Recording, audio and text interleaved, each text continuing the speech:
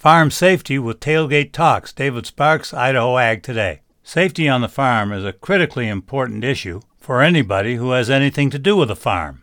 Rick Whately, president of Whately Associates, talks about a new program. It was an interesting situation. We always invite in Rick Narabout, the executive director of Idaho Dairymen's Association, and he came in and made this presentation. And in the presentation was this brand new program that they had rolled out called Tailgate Talks, and it identified the 12 most popular things that OSHA looks at on dairy operations. And so he made the presentation, and there were several dairy folks in the audience, and they said, wow, it's really worked well on our farm. This is how we've used it. This is how we've applied it. And it was a month later that we had a call from Rick Bruni and from Deborah Easterday Reeves, and they said, we think this needs to go broader than that. It's not just about dairy. We live and work in an industry that is not always safe. And while we love to brag about the commodities we raise, where we place in the U.S., where we place in the world, and what we do with the different commodities, we don't like some of the other statistics, number of farm accidents, suicides, and so forth. And so they said, let's go to work and identify really critical concerns to general agriculture. And a book called Tailgate Talks was produced.